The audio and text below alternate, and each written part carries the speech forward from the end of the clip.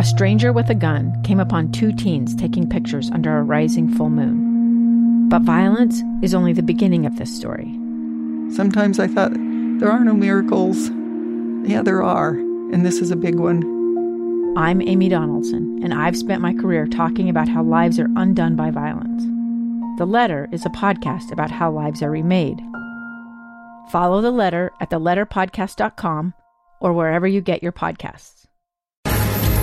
Inside Sources. Inside Sources.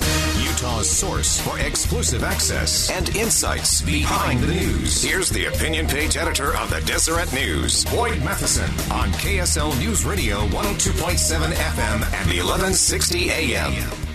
Welcome, everyone, to Inside Sources. It is great to be with you today. I am Boyd Matheson, opinion editor at the Deseret News, and you have joined us for the fastest 60 minutes in radio. A lot of ground to cover, as always. We're going to help you divide the rage from the reason and help you make the news make sense in your world today. And, of course, there's a lot of ground to cover, as always. We're going to kick the day off and dive right into Iowa, what's going on there, and what happens next, which is the real challenge. If you happen to miss some of the earlier programming here on KSL News Radio, there was a major announcement coming out of Iowa, and that is that I actually declared myself the winner of Iowa, and nobody can dispute it because we don't have any results at all from Iowa yet. And while a little tongue-in-cheek, there has been some questions as to who we think really won Iowa. But we're going to talk about why that matters and, as I said, what happens next as we move forward into New Hampshire.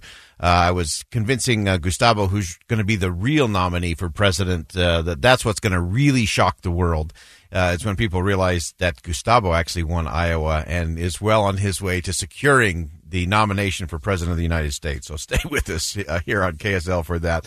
But in all seriousness, there are some really interesting things that have developed on that, and we're going to break that down as we go through this segment of the show. We'll be joined by our favorite national independent pollster, Scott Rasmussen, will be with us at 11:20 today. And then we'll break down some of the things going on. Remember, activity still going on in the United States Senate as we drive towards a vote on impeachment, which will happen tomorrow. Senators are making speeches. We're going to break that down for you at 11:35. And then you don't want to miss our last segment today. Today is State of the Union Day. Later tonight, President Trump will take to the dais there in the House of Representatives, the People's House, and deliver a State of the Union. Some of you may not know, for the last 26 years, I have written every year, regardless of who is in power, I have written a State of the Union.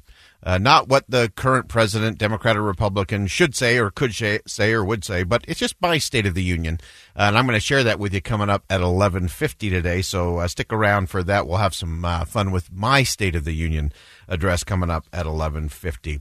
All right, so let's break down a little bit more in terms of Iowa and what took place there. Obviously, a lot of chaos has reigned coming out of that. The Democratic Party of Iowa is struggling to figure out the results. They're tabulating by hand, back to how they used to always do it in Iowa. And so we're going to continue to follow that. We've received notice just in the last half hour that the results will likely be made known at 5 p.m. Eastern, 3 o'clock here in Utah. And although they're not saying it will be the complete results, which to me is a real challenge because it's a caucus, and so it's all going to be proportional. Those who achieve 15% or better will divide up those 41 delegates. And so I don't know how you can give the results and declare a winner unless you have all the results in from Iowa, and so we'll watch that. Now, I do think there was one really interesting strategy that took place last night. Again, it was a lot of waiting around. If you were a little nerdy like me, you stayed up late only to find out they're just not going to get results tonight. But as that started to take place, you had some of the candidates start to make some comments and to speak to their supporters before they left the state. They all had to fly up to New Hampshire. And Pete Buttigieg in particular was very bold in terms of what was going on there. And this is what he had to say. By all indications, we are going on to New Hampshire victorious. All right, Pete Buttigieg declaring victory, and again, nobody could dispute that. I think that was actually a very smart strategy by his team. they had a very good sense that he has likely exceeded expectations. And so because of that, he can declare a form of victory without any repercussions at all. And in the kind of news cycles that we have now, especially nationally, by the time they sort this thing out, we're going to be through a State of the Union, an impeachment vote, and a presidential debate before it all really comes together. And so there's really no negatives for that. In fact, Pete Buttigieg doubled down and said this. Tonight, an improbable hope became an undeniable reality. Probable hope becomes an undeniable reality. So he's talking about his viability in this race, which many had questioned. And so he's declaring victory on that point. And then he kind of backed up just a smidge and then took one more run at it. So we don't know all the results.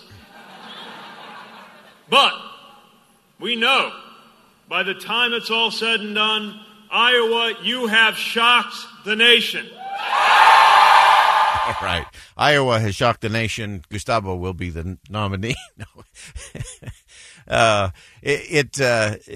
Again, great strategic messaging. So there was nothing in any of those other than he said, so while we don't know all the results, he should have actually said, so while we don't know any of the results, would have been the more accurate statement. We do know that when it's all said and done, Iowa will have shocked the nation.